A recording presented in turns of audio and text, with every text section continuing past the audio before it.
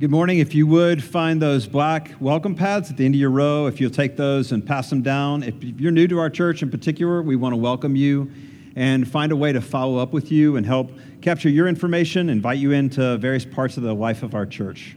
We're going to turn our attention today to Acts chapter 16. We're reading together verses 11 through 34. I invite you to follow along on the screen. Join your voices with me as we read God's word aloud. From Troas, we put out to sea and sailed straight for Samothrace, the next day to Neapolis, and from there to Philippi, a Roman colony and a leading city of the district of Macedonia. We stayed in that city for several days. On the Sabbath day, we went outside the city gate by the river, where we expected to find a place of prayer. We sat down and spoke to a woman gathered there, a God-fearing woman named Lydia, a dealer in purple cloth from the city of Thyatira, was listening. The Lord opened her heart to respond to what Paul was saying. After she and her household were baptized, she urged us, "If you consider me a believer in the Lord, come and stay at my house." And she persuaded us. Once, as we were on our way to prayer, a slave girl met us who had a spirit by which she predicted the future. She made a large profit for her owners by fortune-telling. As she followed Paul and us, she cried out, "These men who are proclaiming to you a way of salvation are servants of the Most High God." She did this for many days. Paul was greatly annoyed. Turning to the spirit, he said, "I command you in the name of Jesus Christ to come out of her." And it came out right away. When her owners realized that their hope of profit was gone, they seized Paul and Silas and dragged them into the marketplace to the authorities. Bringing them before the chief magistrates, they said, "These men are seriously disturbing our city. They are Jews and promoting customs that are not legal for us as Romans to adopt as our practice." The crowd joined in the attack against them, and the chief magistrates stripped off their clothes and ordered them to be beaten with rods. After they had severely flogged them, they threw them into jail, ordering the jailer to guard them carefully. Receiving such an order, he put into the inner prison and secured their feet in the stocks. About midnight, Paul and Silas were praying and singing hymns to God, and the prisoners were listening to them. Suddenly, there was such a violent earthquake that the foundations of the jail were shaken. And immediately all the doors were opened, and everyone's chains came loose. When the jailer woke up and saw the doors of the prison standing open, he drew his sword and was going to kill himself, since he thought the prisoners had escaped. But Paul called out in a loud voice, "Don't harm yourself, because we're all here."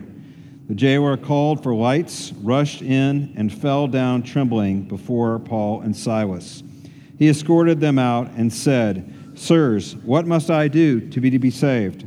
They said, "Believe in the Lord Jesus, and you will be saved, you and your household." And they spoke the word of the Lord to him, along with everyone in his house. He took them the same hour of the night and washed their wounds. Right away, he and all his family were baptized. He brought them into his house, set a meal before them, because he had come to believe with his entire household. This is the word of the Lord. Thanks be to God. You know, from the last few years, there has been a lot of bad news about Jesus, about the church, about the people of God, and that's come over and over. There have been all these articles, even this year, that have talked about, from major news sources, so much bad news about Christianity and the Christian faith. For example, the Wall Street Journal ran an article earlier this summer that says, titled, "Why Middle-Aged Americans Aren't Going Back to Church." The Atlantic read this article, "Why So Many Americans Have Stopped Going to Church." From the New York Times, "Why do so many people lose their religion?" More than 7,000 readers shared their stories. Another from the New York Times, "Lots of Americans are losing their religion. Have you?" You know, this is a lot of the news that we're hearing right now. And my question for us this morning as we turn to God's Word is this: is there any good news about the good news? Is there any good news about the good news? And Acts 16 has a resounding yes to answer to that question. So we pick up this passage. We have been looking through this entire summer, the book of Acts, through the lens of its main character, the Holy Spirit. The Holy Spirit is not an it. The Holy Spirit is a he. We see the Holy Spirit powerfully at work in the book of Acts, primarily pointing people to Jesus. And so this morning, we're going to pick up that same theme this morning and think today about how Jesus is for everybody. And I have three very simple points. Jesus for everybody then, Jesus for everybody now, Jesus for everybody here. Let's look at this together. Jesus for everybody then. You know, a lot of people agree that as Luke writes this passage in Acts 16 about what's happening in Philippi, he is not recounting all the conversions that happened in Philippi, but rather he's giving us three highlights, three representative conversions of what God was up to by the power of the Holy Spirit in the city of Philippi. And it's as if to say, he's saying, look at how God is drawing people from every social class, every background, every strata of Roman society to believe in Jesus. So I want to take a moment and briefly contrast these three people that we have here. Lydia was a foreigner. She's a foreigner to Philippi. We're told she's from the city of Thyatira. She had immigrated to this place probably for the purpose of doing business. She must have been a person of considerable talent and intelligence. I want you to think about this. In the first century, where women did not have the right to own property or the right to vote, this woman was a prosperous, successful businesswoman. She had clearly made it in a man's world. And that term, a man's world, means nothing today like what it meant in the Roman Empire. Here she is, and we see this, her a textile merchant and a very successful one. Verse 15 tells us she had a house big enough to have guest rooms, which was highly unusual in the first century. Clearly very successful woman. She knows also how to trade in purple cloth, which was considered a high-class commodity for two reasons. One, the ingredients needed to make purple cloth were very expensive. It was also incredibly difficult to produce. She's very successful. By contrast, the other woman mentioned in this passage is at the very other end of society, the slave girl. The slave girl is owned by other people, and she herself is a commodity. You couldn't be lower in that society than a Roman slave, and particularly a female slave. She owned nothing, not even herself. And the passage tells us that she had the ability to predict the future. Literally in the Greek here, the word here is that she had a python spirit. She was a pythoness, is how it reads. And that comes from the cult around the worship of Apollo at the time and the Delphic oracle in Delphi, where the symbol of that was the python. So people would pay money because she would go into these trance-like episodes and give people a clairvoyant utterance, some kind of statement. They would come and ask questions, and she would fall into some kind of trance, speak in a strange way of speaking, and give them some kind of answer to their questions. And people paid lots of money for this. She's not her own. She's owned. Third person here, the Roman jailer, is somewhere in society between these two women. This is a middle-class, blue-collar job. A Roman jailer at the time would have been a veteran, probably of the Roman military. And his job was simply everything related to prisoners. He's probably the one who is charged with beating Paul and Silas here. He's the one who puts them in the stockade. And if anything happens to them, it's on him. He is personally responsible. He's not wealthy, but he's a family man, clearly, and has made somewhat of a good living for himself. I want you to consider these three people, the very diverse needs that they come with. So Lydia, we know, is a person who's a put-together person, an intellectual, somebody who's accomplished. She has everything in that society that a woman could have at her stage. She has smarts, she has commercial success, she has a good lifestyle, she has a family. And yet, for some reason, Lydia displays some kind of questioning, some kind of dissatisfaction with her life as it is. So she shows up along the riverside in this discussion group, in this informal Bible study that Paul is leading. We know that she had come to understand who God was in the Old Testament and the Hebrew Bible, and she comes and Paul probably opens up to her how Jesus fulfills God's law. Jesus is the answer to all of her questions. By contrast, the slave girl, again, owned by others, she has a need that is deep and deeply psychological. We could probably liken her to an addict in our culture. She's somebody whose life is dominated by something they cannot control, something that takes over, something that renders her powerless, and something that also puts her in a position to be manipulated and controlled by other people. Her need was deep and psychological. She belonged in some way to the spirit that controlled her and to those people who owned her. Finally, the jailer. In a sense, too, again, the jailer is sort of in between the two. His need is more acute than Lydia's and less than the slave girl's. What happens in the scene, remember, is that Paul and Silas, there's an earthquake in the prison, and the doors fly open. And at that point, the jailer assumes everybody's left. Everybody's gone. So he pulls out his sword to kill himself because he knows my life is forfeit if these prisoners go free. And yet, at that very moment, Paul and Silas intervene. We're all still here. Nobody's killed themselves. And he's at the end of his rope. This is a place of absolute moral need. Now, it's easy to take each of these characters in the Bible and sort of cartoonify the people in the Bible.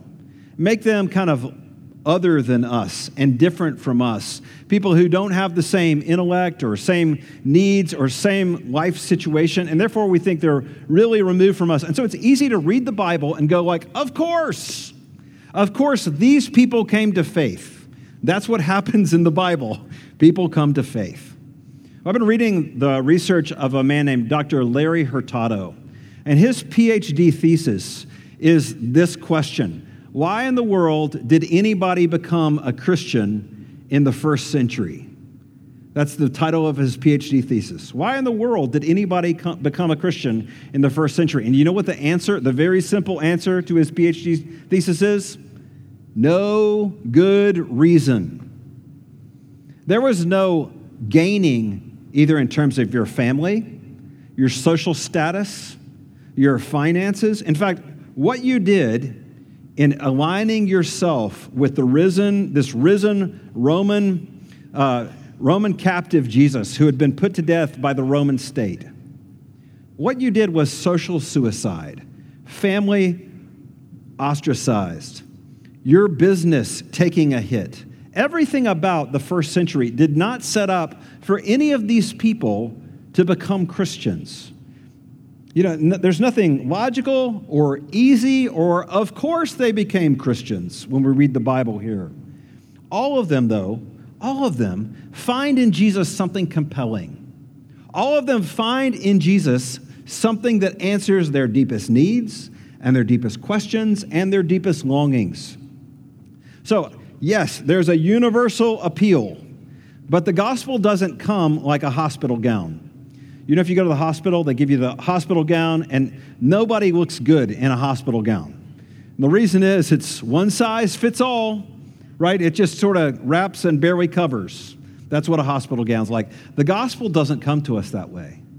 The gospel comes, in a sense, Jesus does this over and over by the power of his Spirit in the lives of people with a custom fit, tailor-made. I want you to see this in this passage. For Lydia, Jesus is the fulfiller of the law.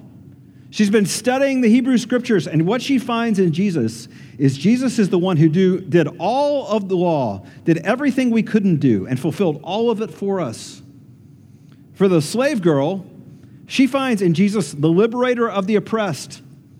There's a breaking of the power over her life and a setting her free in a way she'd never known before, oppressed by this evil spirit. And for the jailer, Jaywar finds Jesus to be his substitute in a very visceral way with Paul and Silas. See, Paul, in a way, demonstrates the whole of the gospel message to this Jaywar. Here is an unjustly accused prisoner on death row, awaiting sentencing.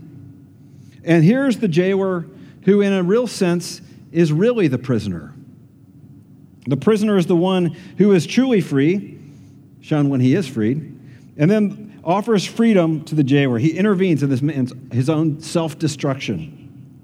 Which one of these is Jesus? The fulfiller of the law, the breaker of the liberator of the oppressed, or the substitute? He's all three of those. This is what we see in this passage. Jesus is all of those things, the custom fit of the gospel. And the gospel always comes to us as this rich, robust story, the fullness of what God has done for us in Jesus Christ. And yet the application to that, to your life, to my life, is absolutely custom fit. I would venture to say, if we would go around and have an interview time in this room and ask story after story of where you were when Christ became real to you for the first time, for those of you who are Christians, it would be radically different. We'd find different aspects, different parts of the gospel story that deeply connected with each of them, each of us. And we see that in this passage again. Lydia, she comes with her questions. She comes debating and wrestling, and Paul goes, as he does in all the cities, he goes first to the synagogue and then out to the open sphere and debates and talks to people. It's an intellectual back and forth. Some of you have come to Christ because of an intellectual digging, research, wrestling. I don't know what's really true. I don't know if I can actually believe this.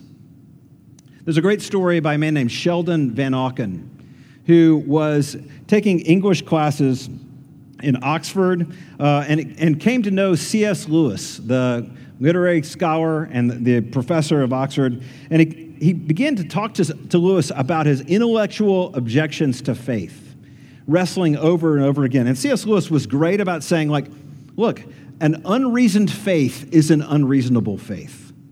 And so he began to interact with Sheldon Van Auken. And as Van Auken began to wrestle with this, he said, the problem with Christianity I have is it seems to be a leap of faith. Have you heard that phrase before? A leap of faith? Like, I've got to sort of take this blind stab out into the dark. But as he began to wrestle with what the Christian faith, the Christian message was, this is what he found. He said, I found that there's not just a gap in front of me to believe, but there was a gap behind me as well, between the probable and the proved. How was I to cross it? If I were to stake my whole life on the risen Christ, I wanted proof. I wanted certainty. I wanted to see him eat some fish. I wanted to see things written in the sky in fire. And I got none of that. As I continued to hang about on the edge of the gap, I found out there was a gap behind me as well. There was a leap, not just to believe, but a leap of rejecting the faith. He said, I could not reject Jesus, ultimately. There was only one thing to do since I had seen the gap behind me. I turned away from it, and I flung myself over the gap toward Jesus. One can only choose a side. So I now choose my side. I choose beauty. I choose what I love. It's all I can do is to choose. I do not affirm that I'm without doubt, but I ask for help having chosen to overcome it. I do but say, Lord, I believe. Help my unbelief. The Christian faith has to be reasoned. The slave girl shows us, though, secondly, that there's no lifestyle that Jesus Christ cannot change. There's no lifestyle or problem or complex of issues that a person can be stuck in that Jesus cannot free them from, that he cannot bring them to a place of flourishing. And finally, what about the Jaywar?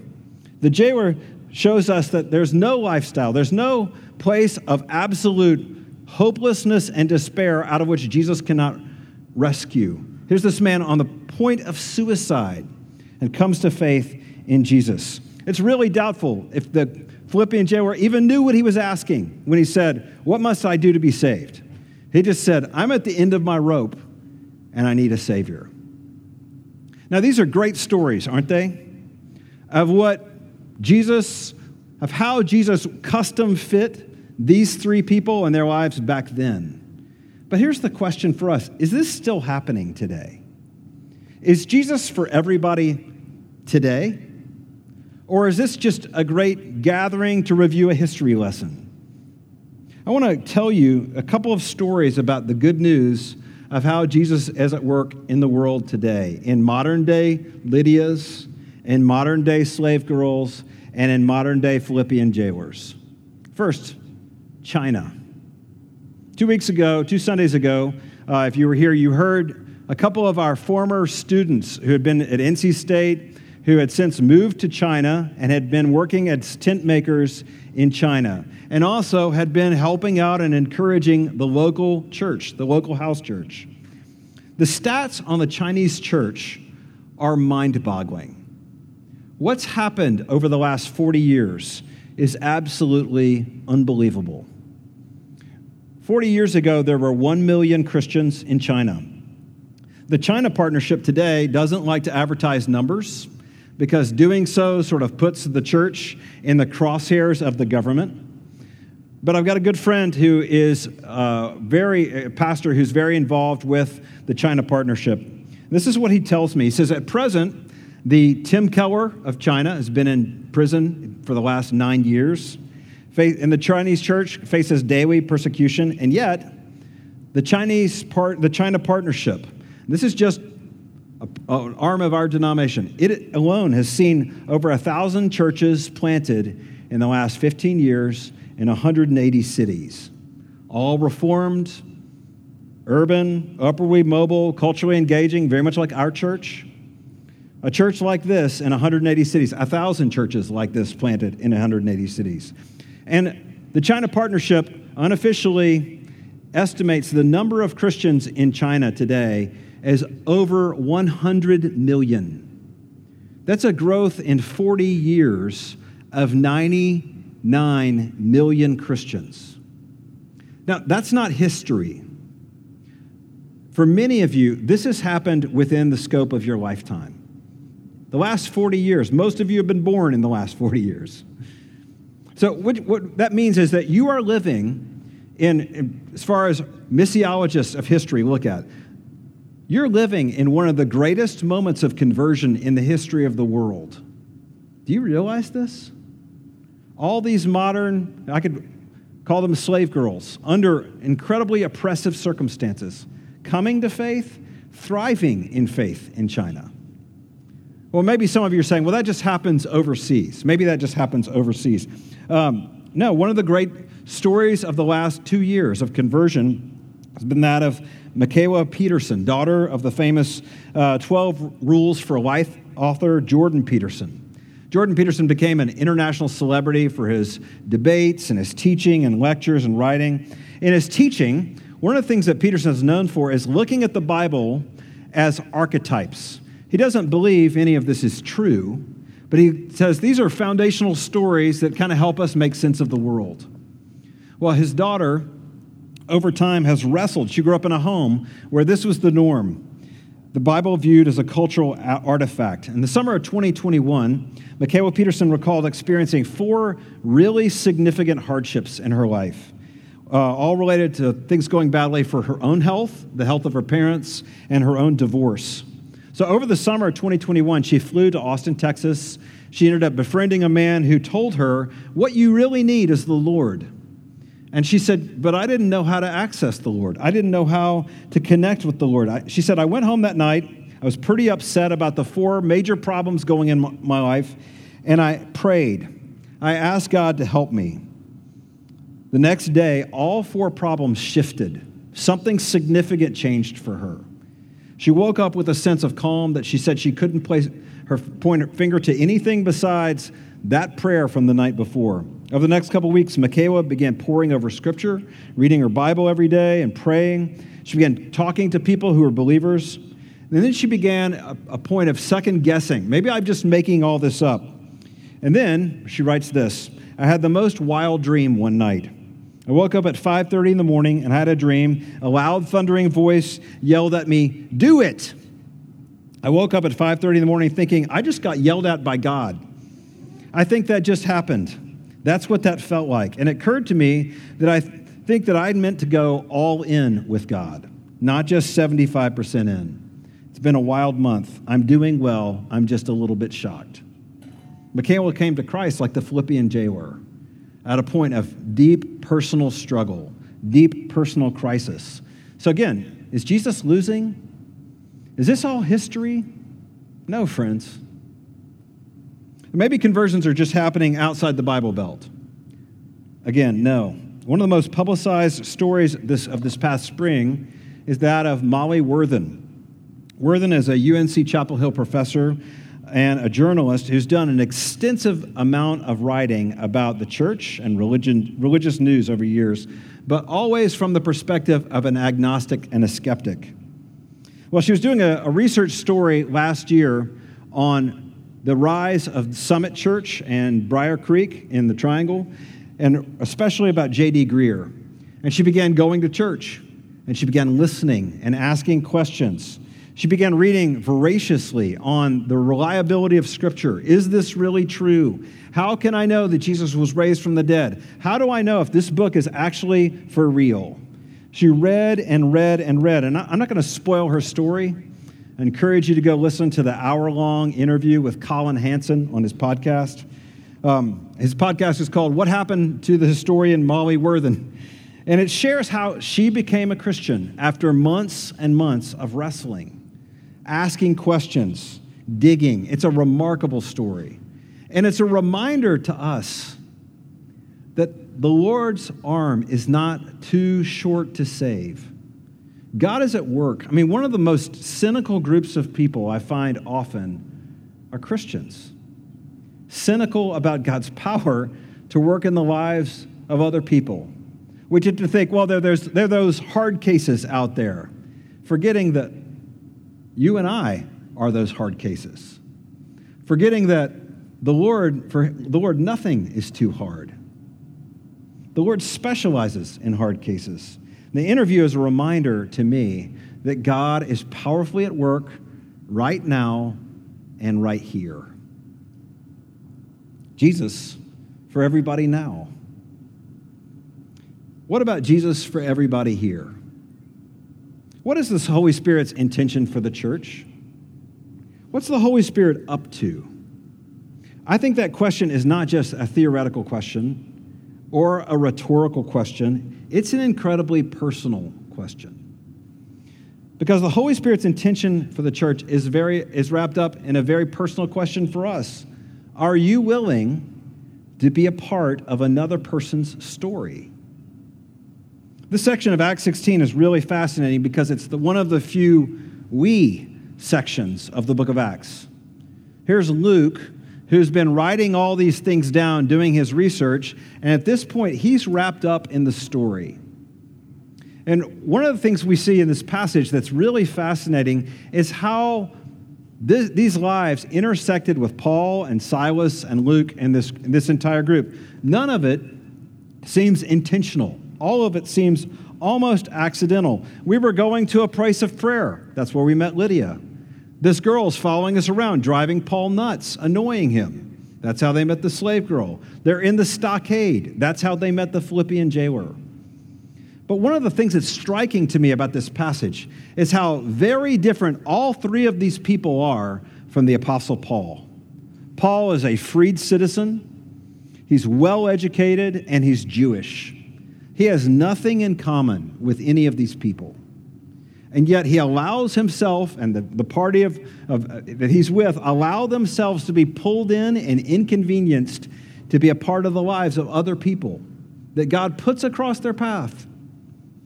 The Holy Spirit's intention for the church is that we would likewise be inconvenienced, likewise be willing to be a part of someone else's story of how God's at work in them. So this morning, as you look around this room, and it's so encouraging to see our church gathered all together in one service, but I want you to think about who's not here, because I believe it is the intention of the Spirit to fill other seats in this room with people that we would consider hard cases and least likelies. Philippian jailers, people at a place of incredible despair and hopelessness. Lydia's, people who are wrestling with theological and intellectual questions. or even slave girls, people who are under incredible oppression in their life. I want you to imagine a scene. 12 years after the events in Acts 16, here's this little church in Philippi gathered together on a Sunday morning like we are this morning. And somebody shows up and says, "We got a letter, y'all. We got a letter from the Apostle Paul." And they begin to open it up and read it. And as they hear the words, I want you to think about how this hit.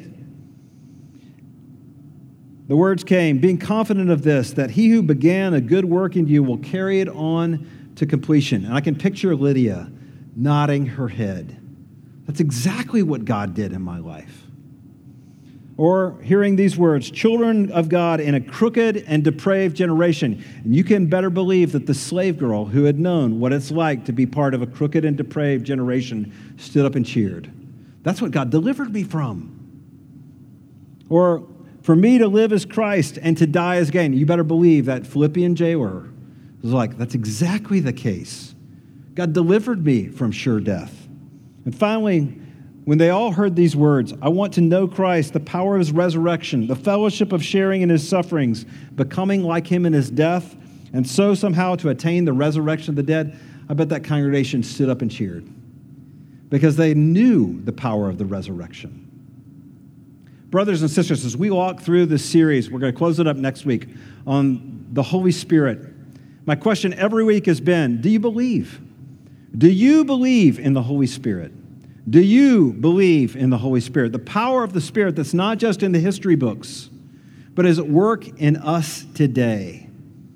My answer, my request for you today, as you think about answering that question, is to do so in light of the people who are in your life, who are not here this morning, who don't know Jesus, who don't know the hope that you have. As we stood and we sang these songs, beautiful songs of praise, I was overwhelmed by this morning by the heartfelt worship of this congregation.